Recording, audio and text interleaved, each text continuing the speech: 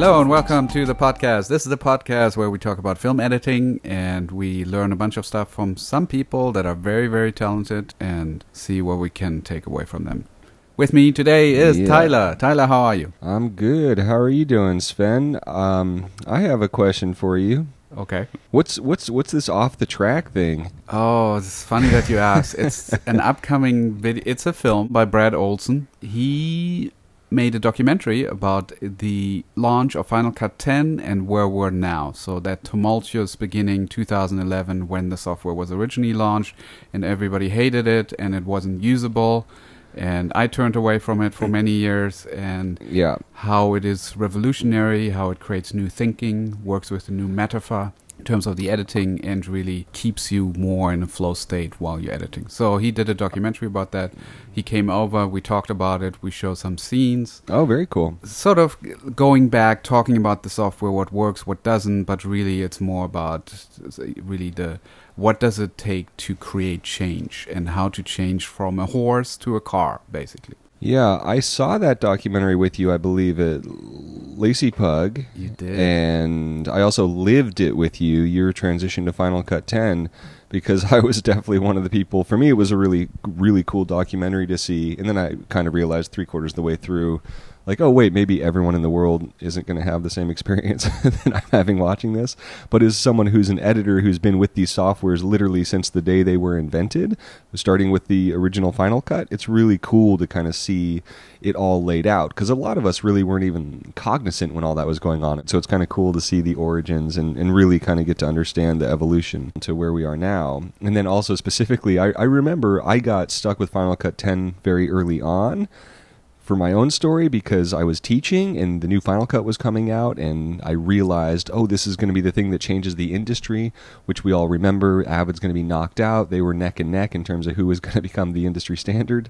And I learned it knowing I would have to teach it, and then quickly realized after the time I spent that no one was going to want to use this software, and all the problems I was having learning it were going to be much bigger problems for everybody else. And there was a huge backlash, and it took years, but I always was a proponent of it only because of the time I'd wasted learning it. And I remember trying to push you into it early on, and with the help of our friend Dustin Hughes, eventually succeeded. And now you've never turned back. Exactly. No, it saved me on a project where I didn't have time for ingestion and all that stuff that you usually do.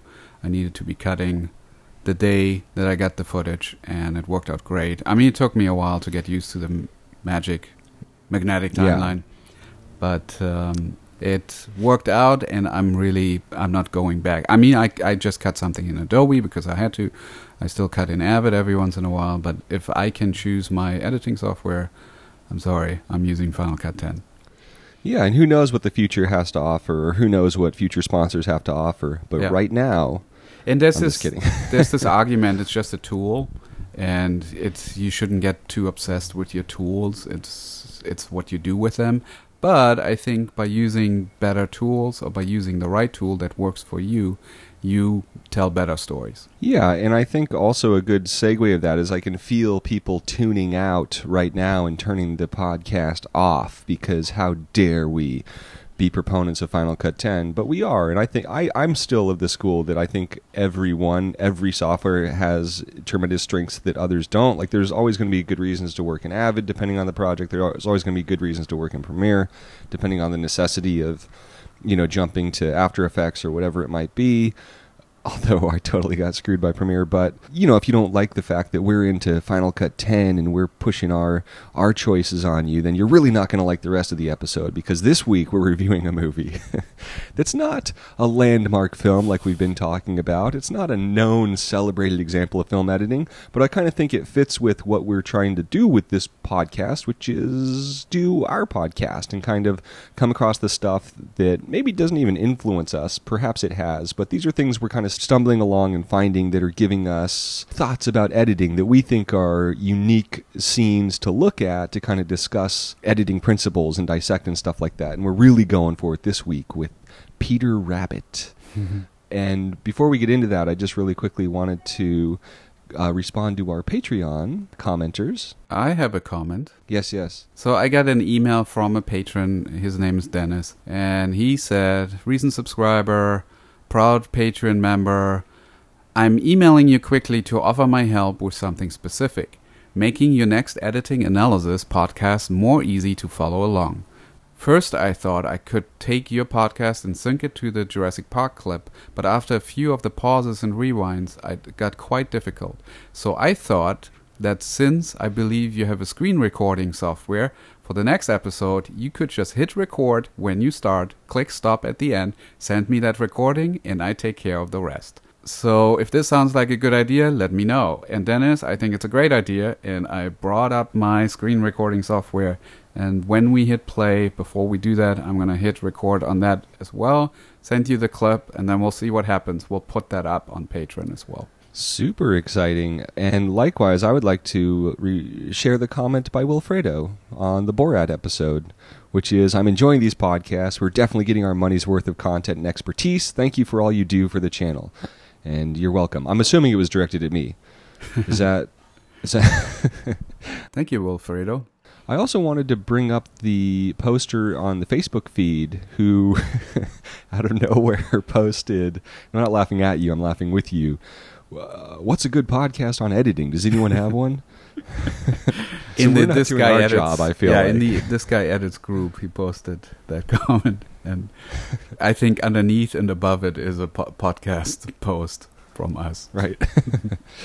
So we're failing badly, but if you're enjoying the podcast, get the word out to your friends, let them listen, play along, because it's only growing with the listeners. We got some an offer for some cool assistance from Dennis, so yeah, we're open to anything, any and all comments. Yeah, we'll do anything. Enjoy them. And I think, Tyler, I'm going to bet you might be surprised about the scene I'm going to bring next time, because I got some ideas. I can't wait. Is it going to be a surprise for all? I guess it would have to be. It will have to be. I can't wait. Should we do a setup on Peter Rabbit real quick? Let's do it. Can you do it? Fine. Just really quickly, it's the live-action version of Peter Rabbit that was just in theaters earlier this year. It is directed by Will Gluck, who's done a bunch of different studio features, mostly comedy, and it stars James Corden as the voice of Peter Rabbit. And of course, it's based on the famous children's stories. And I don't want to bring attention to this scene. This is just something I watched with my nephew and happened to see the scene and was like, oh, that's interesting that's going on. You don't see that often, and then realize, hey, that's a good thing to bring to the podcast. And what was going on was the way that music was used for a particular clip. And just because I have an issue with it, and Sven might not, we will find out in this scene, that doesn't mean I have an issue with the movie. I think this movie, it's very well done, and it definitely passes the nephew glue test. And what that means is when you have a kid that really wants to go to the pool, and you don't want to go to the pool, and he's like dead set on going to the pool, and a movie comes on that absorbs him, he got sucked into this thing for like 75% of the movie. So I think that speaks very well for it, that it overrode pool desire for that long. And then eventually we succumbed and had to walk away. So I didn't even finish watching the movie, but I thought it was really well done and very kind of dark in a weird way too, that Sven wouldn't recognize. Because can we cut that out? Especially the part about... Yeah. So I think it was like surprisingly dark and willing to go to kind of scary places and walking that line of like the, deeper Disney movies of the last century, where we're starting with characters' deaths and stuff like that, the death of the parents, and kind of seeing like this idea of like grabbing the rabbits by the ears and stuff is very haunting. Well, so that's kind of why I was more surprised also to see this music. I have to say, when I watched the scene, I was actually sucked into it. It really want to make me watch the film. I have to admit, I didn't watch it yet. Because earlier, I watched the trailer. The trailer was so boring and so uninteresting. Yeah. That I thought, what? Why we're doing this? But the scene itself, there's something there. It's mostly the dialogue performance, I think, really sucked me in. Yeah. It has Domhnall Gleeson, who's obviously a great actor. It has Rose Byrne, great actress, and then I guess Margot Robbie's maybe one of the bunnies. Sam Neill. That's the kind of through line through all these films, is Sam Neill is in them somehow for every film we've done on this cast. The way that we usually do it on the podcast is we bring up a YouTube clip that's available to anyone until somebody takes it down. We'll list that link in the description of the podcast, specifically on Patreon. So if you want to watch along, go ahead and find that link on Patreon and search for This Guy Edits, search for the podcast, and the latest post should take you right there. And we are going to cue it, and you can watch along as we experience the scene, and then we might stop and go on a second turn to look at some more detail. Is it safe to say that we also put it on the playlist on the YouTube channel? Yes, I started doing it. I didn't do it for the last one. Yes, absolutely. We will put it in the playlist as well. Okay, very cool. So just a quick setup of this scene is the infamous character of Mr. McGregor from the Peter Rabbit series dies early in the film, and Peter Rabbit is taking credit for killing him, so you kind of get some sense of where this movie can go. And Domhnall Gleeson's playing a younger McGregor who ends up inheriting the farm, and we're kind of getting a sense, we're being introduced to that character in this scene, and he's a character that likes to have the toy store he works at, the toilets to be so clean that he can literally drink water out of them, which is interrupted for him to go and be told he is not receiving the promotion he expected. So he doesn't receive the promotion, walks out, and encounters the guy that got the promotion, and that's going to lead to what we are about to see, which is, we're going to start at 2:06. Does that sound good, Sven? Sounds good. So we're not watching the whole scene. We're just going to 2:06. In the current link, and it's as Domhnall Gleeson's rounding the corner at Harrods. You ready? Yes. In 3, 2... Sorry. I'm sorry, sir. So he's coming around the corner. He didn't get the promotion. What happened, G? And then here's the disgusting slacker that got his job that he wanted. I was in Ibiza last night. Heavy lies the crown, yeah? Great actor. I don't know who he is. I'm taking a break. I'll be in my big office. And so now it's boiling in Thomas McGregor. And he has this meltdown, which is where this music cue comes in.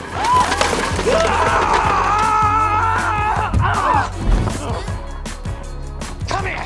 I gave my life to you! I gave you everything! And that's what kind of threw me, was the way that this music is being used. It feels to me like it really deflates this scene. Like, I think it's fun music, I think it's entertaining, but Yeah, I it wonder didn't feel why. motivated. And they don't really play it up, so you know it's a catchy tune, but I don't. It slips my mind what the actual line in the song is, Right. What the relationship would be between the scene and that song, because it seems like there might not be any. Yeah, and I think it's what I want to use it as is a good opportunity to talk about how to use music, because that's music that in no way reflects the inner turmoil of the character, which can be good. And music being used as a counterpoint is great in a lot of movies, like Goodfellas is one example, where you have music being played that's very, very, very opposite of what's going on, and that kind of makes it a little more haunting during a murder scene or something like that.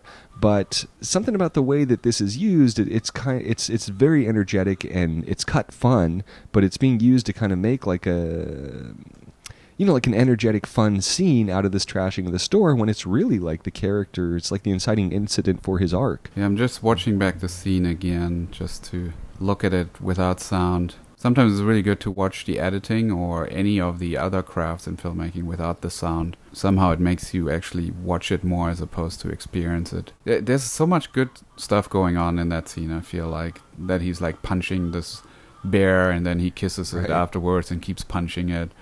I think the actor is really amazing. So yeah, do you know what that song is? I mean, it's on my tongue and I can't sing, but I don't know. I mean, it's clearly there is like fun stuff about the scene, like he's breaking stuff and he's punching out a puppet, but it's weird. It just doesn't feel like the way the song drops out when he goes in for the kiss and stuff. It just doesn't feel connected to what's going on at all to me. Yeah. And I think some of it has to do with the genre, which is kind of a slippery slope. And this isn't like a reflection on the filmmakers or anything like that. You never know what choices have to be made or what comes back from the screening, or maybe ultimately this was the right choice for his arc, or maybe it seemed too weird, him punching out the puppet and stuff, if you didn't make it indicate that it was really clear and fun with the music. But it just doesn't fit or mesh up for me. And I think it's always good to not have the music tell the audience what to feel, which is definitely what I feel this music is doing. Yeah, looking for the song. And it's funny because you see this with movies aimed at a younger audience, and I know sound mixers that have had issues with movies. A recent children's movie that came out that had music that came in that was just didn't fit at all, and had to remix it a few weeks before it came out, rescore the entire movie. And I do think that there is a prerogative with certain types of children movies to dumb it down a little for the audience of children. But, you know, when you have a movie that's dealing with, like, death and kind of adult themes anyways, it's just kind of surprising that they had to go this far with this one. I was just looking at the soundtrack and trying to figure out which song it might be. Yeah, there's a lot of music. Then there's a lot of music used at other points in the film that work really well, making incredibly dramatic violence and explosions and stuff, keeping it a little fun and entertaining. So what do I think about this? The use of the song, I think it's wrong. I would love to see the scene without the music to see what's missing. Is it lacking energy? Is that what happened? And so they decided we need to spice it up. We need to like bring some fun. I mean, that song also is like a hip, very current teen popper kind of song to me. Right. It's not really the energy that it's like it's so upbeat and happy, and he's sort of breaking down here. I understand they want to make it funny. It's comedic, and maybe that's what was lacking. Is that scene maybe didn't quite work on that level. And it sort of just comes in and goes out. I feel like it makes me very aware of it, and that's maybe one of the reasons why they kept mixing it down more. So you can't really decipher what the words are. It just helps a little atmospherically, and then it's out again. It's right. Something that I try not to do, to have a cue that's just 5 seconds and then we're out, unless it's a sting or something, where you're super aware of it. Here, it makes me be annoyed. Right. Because it takes away from everything else that's working in that scene. I think the actor is great. I think the writing is amazing, especially if you watch everything before, leading up to that. The way that he goes through the store and he's like talking to all the employees, why the rocket has to be at a certain degree angle. All these details, I think that's fantastic. And that's a great scene, great writing in the scene, and then the execution is great. Ultimately, who knows, maybe it was a choice that had to be made because otherwise his arc is too dark or something like that. But it certainly was like, yeah, especially like you're saying, the way things had been delivered up to that point, you're like ready for like, oh, this dude's going to melt down. And then it's like, no, it's fine. I mean, I really thought, I was very impressed by the story of this film, where it was willing to go and the predicament that Peter ends up in. That's one thing I like about children's movies when we get an excuse to see them, is a lot more thought has gone into the writing than goes into big release PG-13 movies. Yeah, what I really also like about, I just started watching the scene again from the beginning, is the use of compression of time in here, how they go through all the beats, like he's walking into the store. There's some jump cuts here with his entourage behind him. And then he goes through like 3 steps. One was the rocket that I talked about. The next one is he's fluffing up a mini pillow from a playhouse. And then he goes to the toilet and he's cleaning the toilet. And then he takes a straw and is about to take a drink from it. The way that it moves is, you as an audience are super engaged. There's no downtime. There's no ending a beat. We are ending each beat on a high, as opposed to it fizzles, and then we move to the next thing. It ramps up again and fizzles. It sets up the joke, it plays the joke, it moves on to the next thing. That's storytelling at its best in terms of doing stuff like this in a film, and it just moves quickly, and I'm super engaged.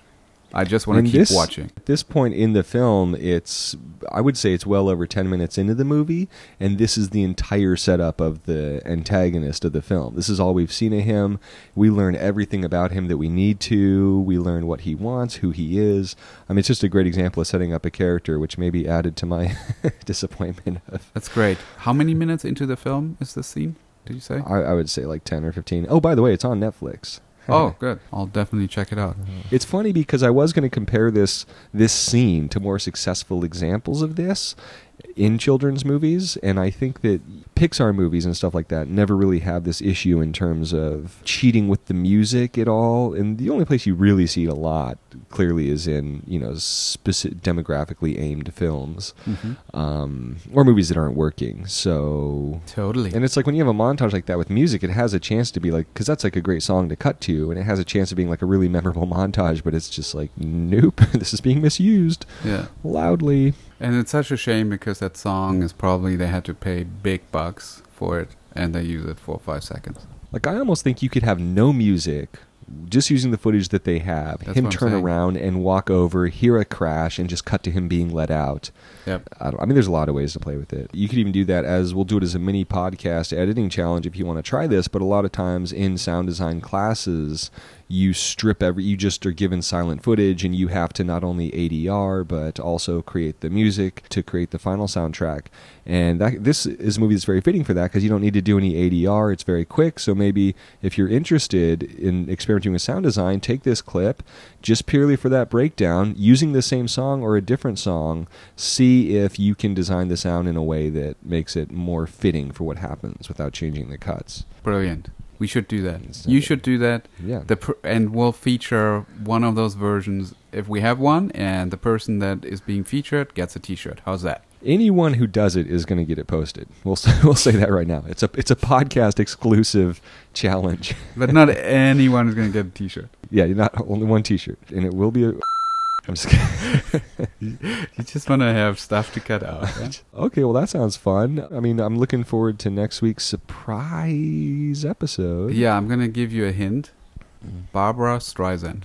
Okay, very cool. If you enjoyed what you heard here, please tell a friend about it. Spread the word. If you have fellow filmmakers interested in talking about specific editing examples, if you have movies you would like, or scenes that strike you in a certain way that you'd like us to take a look at, please send them, because that makes it fun for us. Absolutely. It actually really is an interesting little task every week for us to look at a scene and think about it, as opposed to just watch it as an audience member. Because usually, for me at least, when I'm watching films, I never think about the editing. I just experience it, and whether I enjoy it or not sort of then lets me think, oh, okay, it's probably edited well. But by looking at these scenes and learning a little bit about it, it does actually, I feel like it's helping my work, and hopefully it's helping yours as well. And I just added that's an incredibly valuable skill to build up and necessary as an editor, that ability to switch on and off from editing mode, because that's the only way you can really edit and look at something and know instinctually if it's hitting you wrong and if you need to reanalyze it. Totally. It's an expert skill to be a professional audience member as an editor. I remember it was very torturous not to have it. Oh, I hated that. Good thanks to Curta for the music, and happy editing. Yeah, and subscribe on Stitcher or Spotify or the iTunes Store. Cool beans. There's no sane zone, so put your head between the speakers. There's no sane zone, so put your head between the speakers. All right, 36 minutes on basically one edit. Right. But I definitely want to see the movie now. And I should have beforehand, but it's a crazy week.